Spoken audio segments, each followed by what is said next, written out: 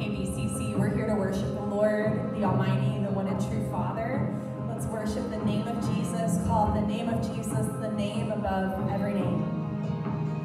Let it be Jesus,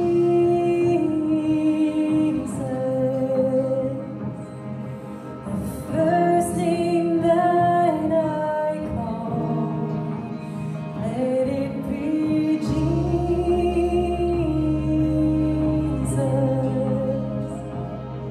my song inside the storm.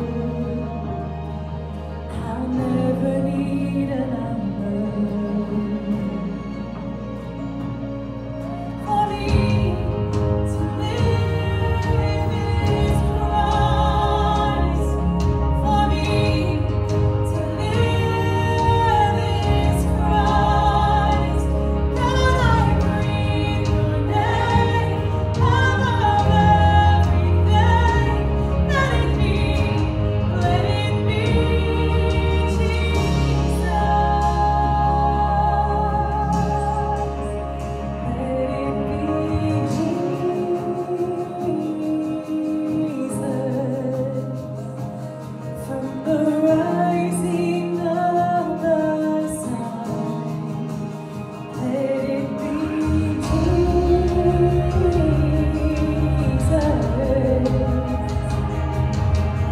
All is said and done, I'll never need another.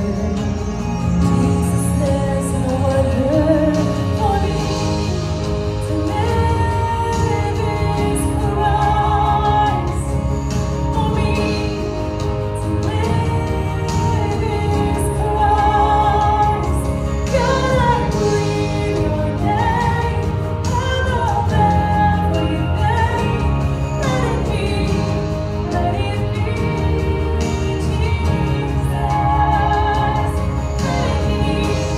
Let it be Jesus. Should I ever be abandoned? Should I ever be afraid? Should I ever be surrounded by the fire and the flame? There's a name I will remember.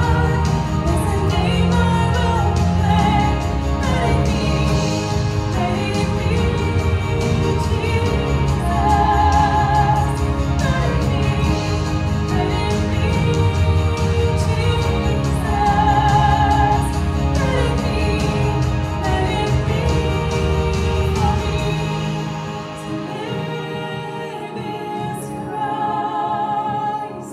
For me to live is Christ.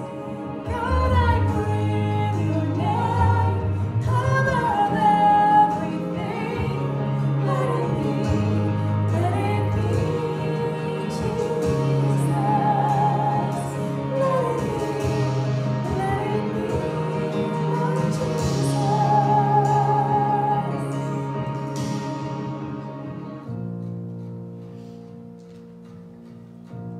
You unravel me. You unravel me with a melody. You surround me with a song of deliverance from my enemies.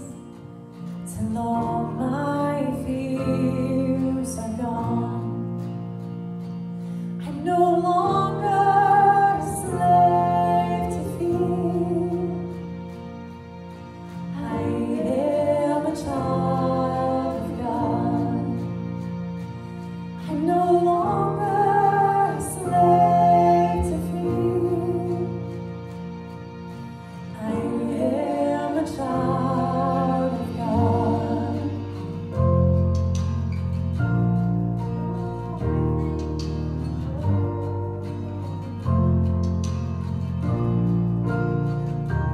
From my mother's womb, you have chosen me. Love has called my name. I've been born again.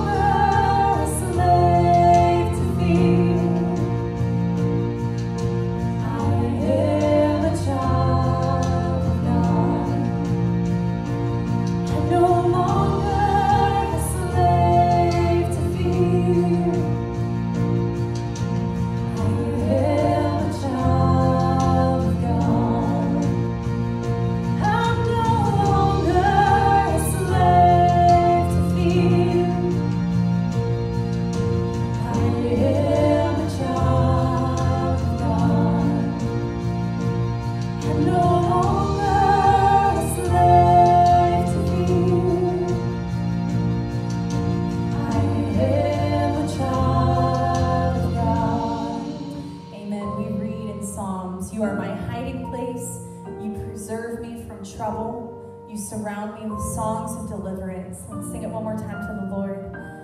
I'm no longer a slave to fear.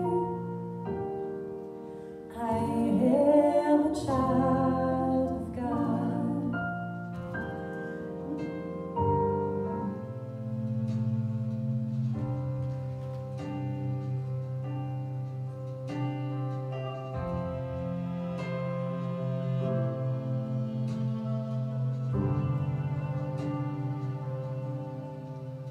You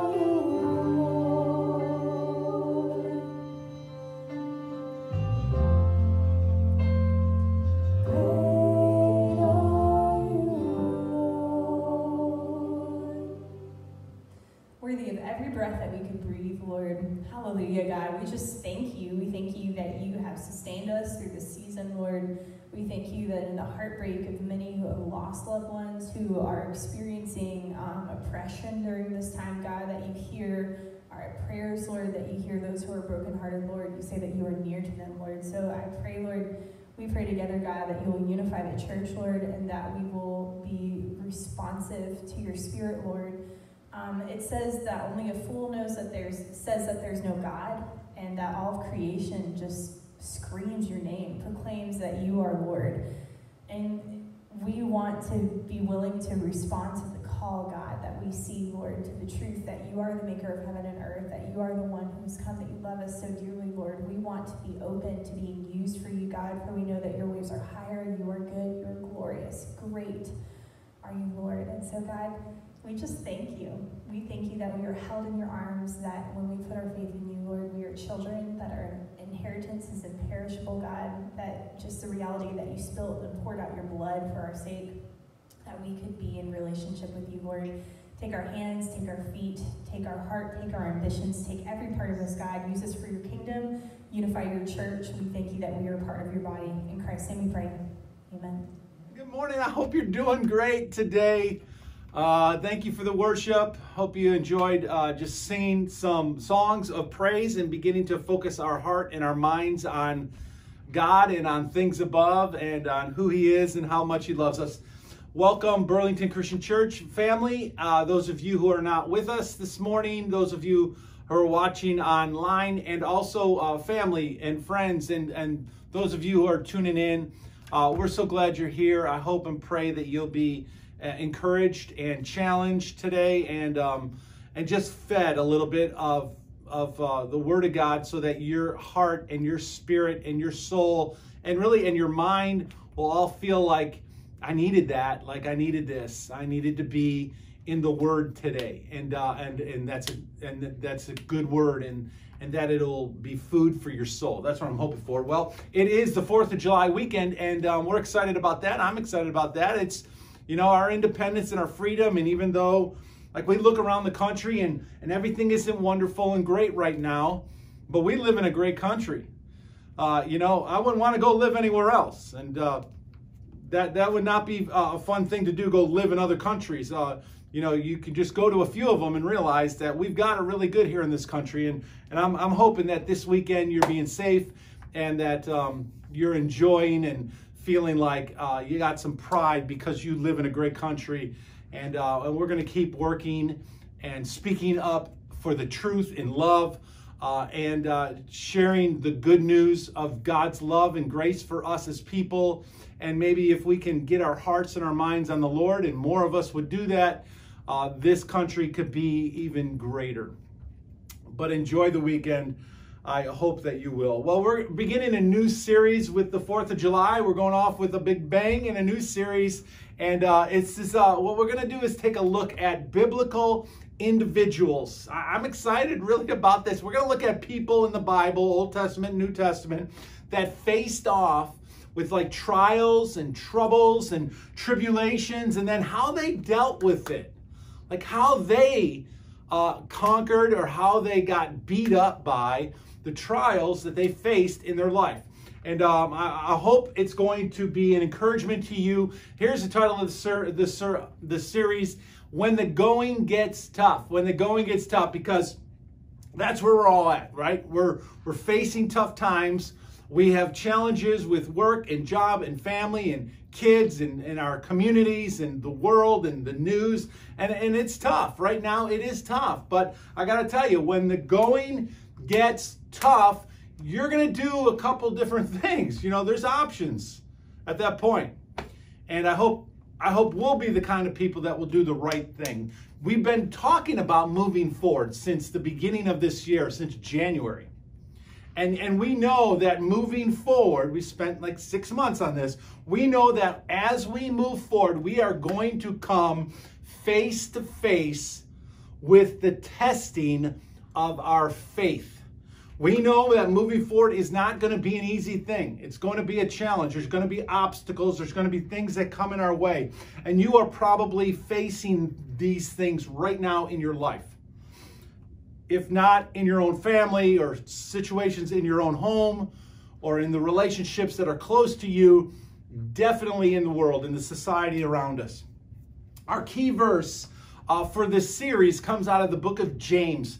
James said it really well, and he kind of sums up what we're going to be kind of focusing on. He says this in James chapter 1, verse 24. He says, "Consider it pure joy, my brothers and sisters, whenever you face trials of many kinds, because you know that the testing of your faith produces perseverance. Let perseverance finish its work so that you may be mature and complete and not lacking anything." Now that is a great word from James, right? Just right there, that one verse, these few verses are so much for us right now and today, okay? James lays it out like for us. He says basically, when the going gets tough for us as Christians, here's what we do. A Christian has the right attitude and maintains the right attitude and keeps the right attitude and doesn't allow bad attitudes to take the place of the right attitude, okay? He says, consider it pure joy. Whenever these testings come, these trials come, set your attitude, consider it pure joy. Look at it as an opportunity, not as your doom or the end or boo or woe is me. Your attitude. He says, consider it pure joy. He also says, face your trials like head on. Face them head on. He says, trials of many kinds. And this is almost a promise that they're going to come. Trials are going to come in your life. You can just bank on it. They're coming. They're part of life. It's okay. Consider it pure joy. Face them head on. And the third thing he says here is, a Christian understands the journey. A Christian understands that trials, tribulations, and these things in our life have a purpose. They're going to produce something. See what he says there? That the testing of your faith produces something, like a crop, like when you plant a garden and you wait for the fruit. When trials come, there's going to be some fruit from the trials. Now, either it's going to be negative fruit or it's going to be positive fruit, depending on your attitude and how you approach it. But trials, he says here, should produce perseverance, right? It should produce something good. You are on a journey. God is using the trials in your life to take you somewhere. That is awesome. He says it must finish his work. Let perseverance finish its work. Be patient. Let God go to work. And what the result is you become mature. You become mature, not lacking anything. See, God is taking us somewhere when the trials of our life come. Trials are a vehicle. They are the transportation that is taking your heart and soul on a journey toward maturity, not lacking anything. That is beautiful. And only God can pull this off. Like, right, we as humans, in and of ourselves, we would collapse, we would just fall, we would just fold, you know? But when we understand that God is taking us on a journey through our trials, and he's going to use those to chip away on us and make us better, make us stronger, the outcome will be maturity and not lacking anything. This is where God is leading you in your trials. So whatever's going on in your world, whatever you're facing in different directions of your life, work, home, family, relationships, people, neighborhood, whatever trials that you're fighting, that you're enduring, that you're working on, that you're trying to overcome, God is using those in your life. This is what God is up to in your life. He is up to something amazing in your life. Just be patient. So today, our example is a prophet. See if you can guess who he is, or when you can guess who he is by these descriptions of who he is. Okay, here you go. He's the son of Amittai. He is, his letter is 4 chapters long. He is called to preach in the Old Testament. He was headed for Tarshish, and he was thrown overboard. He was swallowed by a huge fish, and then he was burped up or thrown up on dry land. Do you know who he is? You got it. You got it. So the title of his story in this sermon today is very simple. It's this: when the going gets tough, what are you going to do? When the going gets tough, what are you going to do? Are you going to run and flee? Or are you going to stand there, fight through it, and be set free? See, that's the challenge for all of us. Like, we all have that challenge. We could just kind of like retreat, and many people do. They go to drinking, or they go to drugs, or they go and just escape their problems. Other people, and there's some validity to getting away from your issues, thinking clearly, and then coming back and fighting through it. That's fine. Now, I'm not talking about that. I'm talking about people are using other things, drugs and alcohol, to escape their problems. That's running and fleeing. That's what you're doing. Or you can stand there and fight through it and work through it and get help and get prayer and seek God's counsel, and you can be set free in the process of your trials. That's what's going on in the life of Jonah. He is called to do something. Either he's going to run and flee, or he's going to be set free and obey God. This story is crazy. We're going to just get through it real quick and try to move through the whole book and then bring some things to a conclusion. I hope I can get this done very in an efficient amount of time, okay? So the story unfolds quickly. The word of the Lord came to Jonah, son of Amittai. Go to the great city of Nineveh and preach against it, because its wickedness has come up before me. This is the Lord talking. But Jonah ran away from the Lord, and he headed to Tarshish. He went down to Joppa, where he found a ship bound for that port. After paying the fare, he went aboard, and he sailed for Tarshish to flee from the Lord. Then the Lord sent a great wind on the sea, and such a violent storm arose that the ship threatened to break up. All of the sailors were afraid, and each cried out to his own God. And they threw the cargo into the sea to lighten the ship. Wow, that's action-packed. This book just begins, and already we are in the middle of a storm out on the sea, and Jonah is the reason for the storm. Nobody knows that yet. Jonah has got to be becoming aware of the fact, but the Lord calls Jonah. He tells him to go to Nineveh, and Jonah runs another direction, and God says, you're not getting away from me. Okay, I've got a job for you to do, and I'm going to come follow you, and I'm going to get you to turn and obey and help me reach these people who are going to be destroyed if somebody doesn't speak the word to them. Story continues. Here we go. Jonah, he's playing dumb, right? In all this, the storm's brewing, the cargo's gone overboard, and Jonah's just acting like, I don't know what's going on, and maybe this is a coincidence, right? How many times do we do that in our life? We're running from God, and we know it, and things are happening that are not good, and we just act as though, well, that has nothing to do with me. Maybe it does, maybe it doesn't. In this case, it does. Jonah had gone below deck, where he lay down and he fell asleep. There's a storm going on. They're throwing cargo over the ship. And Jonah is down at the bottom of the boat and he's sleeping. And the captain went to him and he said, how can you sleep? Get up and call on your God. Maybe he will take notice so that we will not perish. That's how severe this has gotten. They're ready to the ship to break apart and them all to go to the bottom of the ocean and die. Verse 7, then the sailors said to each other, come, let us cast lots.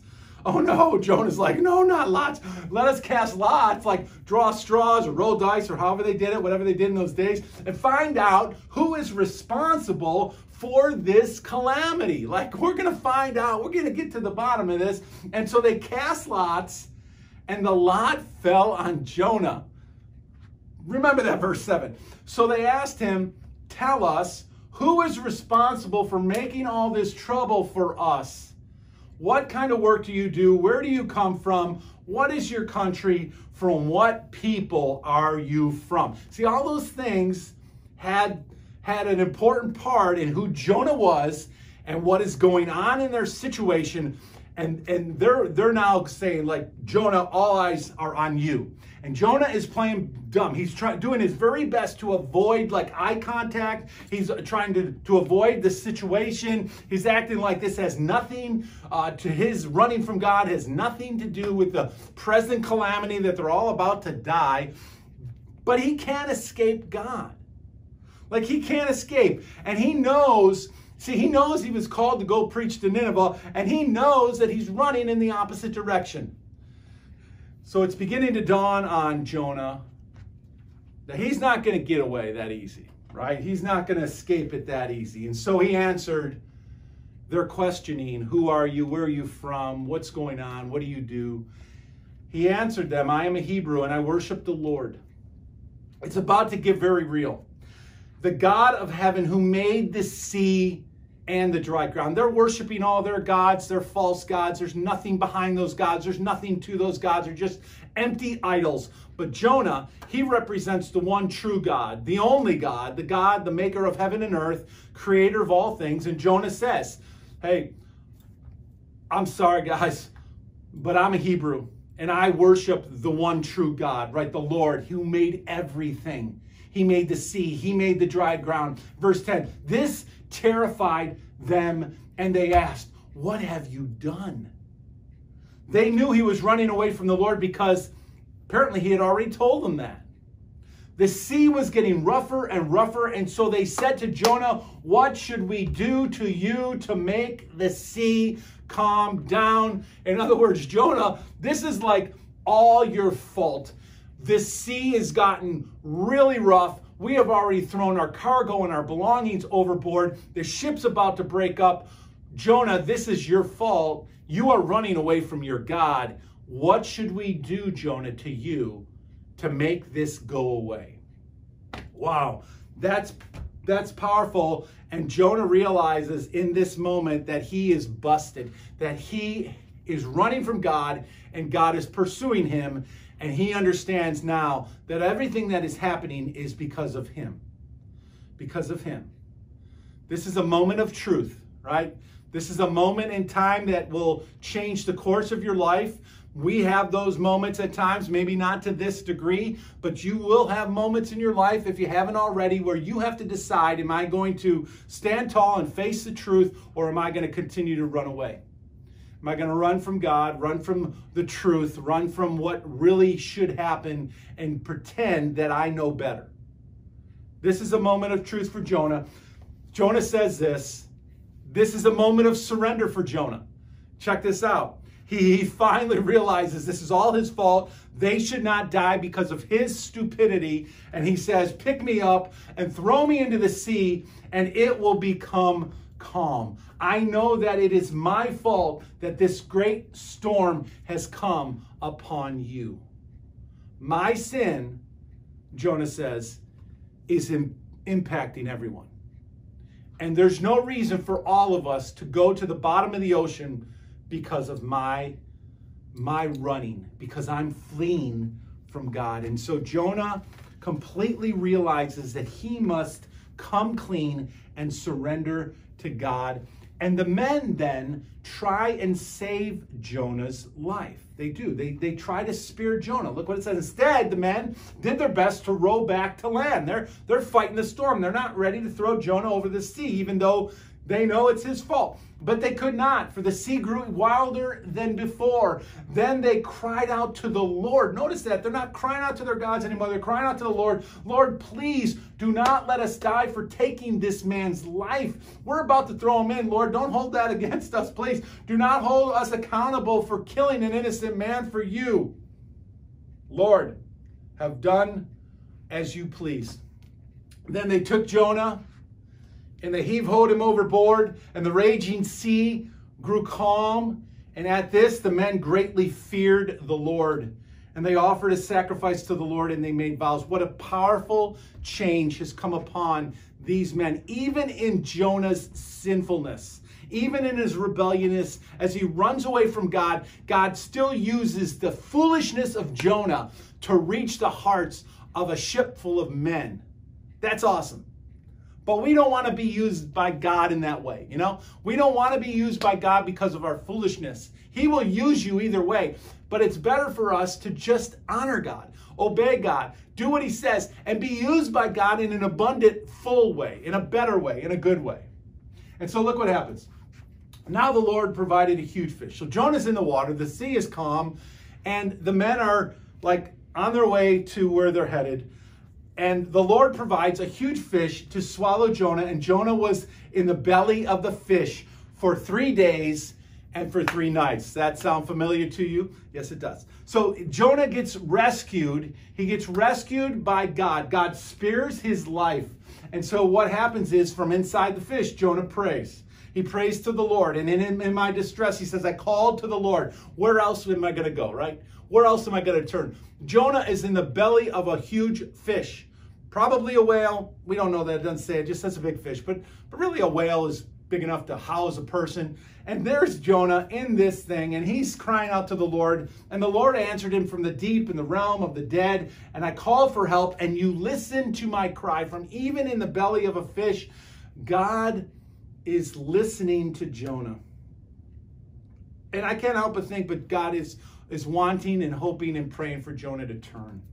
And Jonah says, you hurled me, verse 3, you hurled me into the depths, into the very heart of the seas, and the currents swirled around me. All your waves and breakers swept over me. Whose waves and breakers? The Lord's. That's whose. I said, I have been banished from your sight, yet I will look again toward your holy temple. The engulfing waters threatened me. The deep surrounded me. Seaweed was wrapped around my head. To the roots of the mountains I sank. The roots of the mountains. What amazing prayer of like confession and just sorrow and admitting your shame and your guilt and admitting who God is and who you are as you run away from the Lord. And he says, to the roots of the mountains I sank down. The earth beneath me barred me forever. But you, Lord, my God, you brought my life up from the pit. From the pit. When my life was ebbing away, I remembered you, Lord, and my prayer rose to you, to your holy temple. Those who cling to worthless idols, turn away from God's love for them. That's a powerful verse right there, statement. Not just the men on the ship who are praying to all kinds of gods and now they have come to know the one true God. But you and me, as we worship by our actions and by our allegiances and by all of our resources that we pour into stuff. We would never call those things our idols, but that is exactly what they are. The things of the world that we spend so much time investing our life in have become our idols. And Jonah says, those who cling, those who hold on to, those who chase after, those who their only purpose in life is to go after some worldly possession or some worldly thing. He says those who cling to worldly idols turn away or they forfeit God's love for them. They trade in the love of God for the stuff of the world that will perish one day. But I, with shouts of grateful praise, will sacrifice to you what I have vowed I will make good. I will say, salvation comes from the Lord. And so he prays. And the Lord commanded the fish, and it vomited Jonah onto dry ground. Some island, some seashore, he just burped him up onto the land. And chapter 3, verse 1 says, then the word of the Lord came to Jonah a second time. Go to the great city of Nineveh and proclaim to it the message I give you. And so Jonah finds himself having a second chance. A second chance. And God is a God of second chances. Okay, sometimes we don't survive the first chance because we do stupid things and it ruins us. But for most people, there's a second chance that God gives us to make things right. And that's what Jonah's getting here, is a second chance. And what happens is Jonah obeyed the word of the Lord and he went to Nineveh. Now, Nineveh was a very large city and it took 3 days to go through it. So Jonah gets a second chance and he finds freedom, not in running, not from fleeing. He finds freedom from obeying the Lord. By obeying what the Lord God had told him to do, he goes throughout the city and he preaches. And in verse 5, the Ninevites believe in God. Okay? And a fast was proclaimed. And all of them, from the greatest to the least, they put on sackcloth, like was a symbol of humility, the lowest you could get, in the dust, in the dirt, sackcloth, ashes. And it's a sign to God that you have humbled yourself to who you really are as a human being, that you were made from the dust. And that we will remember that we are made from the dust and he is God. And we need him in our life. And so they fast, they humble themselves. And the king himself sat in the dust and he humbled himself before the Lord. And he made this decree. And the decree was simple. Let everyone call urgently on God. Give up evil and violence. And maybe God will have compassion on us. In chapter 3, verse 10, it says, when God saw what they did and how they turned from their evil ways, he relented and he did not bring them the destruction that he had already threatened, that he already said was going to come. God changed his plan for them because Jonah preached. And so God, he does not bring the destruction on them that he had already planned to bring. And we're going to stop right here because our time is out. But next week, we're going to get into the rest of the story, which is some takeaways from Jonah's story. And I hope you'll come back and watch the second half of this message. But the life of Jonah is a great representation of all of us. Like, we could easily put ourselves in his feet. We may not deliberately be running from God like Jonah did, headed across the sea. But if we're chasing after the things of this world and we're avoiding God and ignoring God, then we are indeed running from God. And so join us next week as we finish this message on Jonah. Are we going to run and flee, or are we going to turn to God, obey God, and be set free? Father, we pray that you'll speak to our hearts, move in our lives as we live this week. Help us to think about these things that you are doing in the life of Jonah and what you're doing in our life in a very similar way. Use us for your glory, God, we pray in Jesus' name. Amen. Please be safe and have a great week.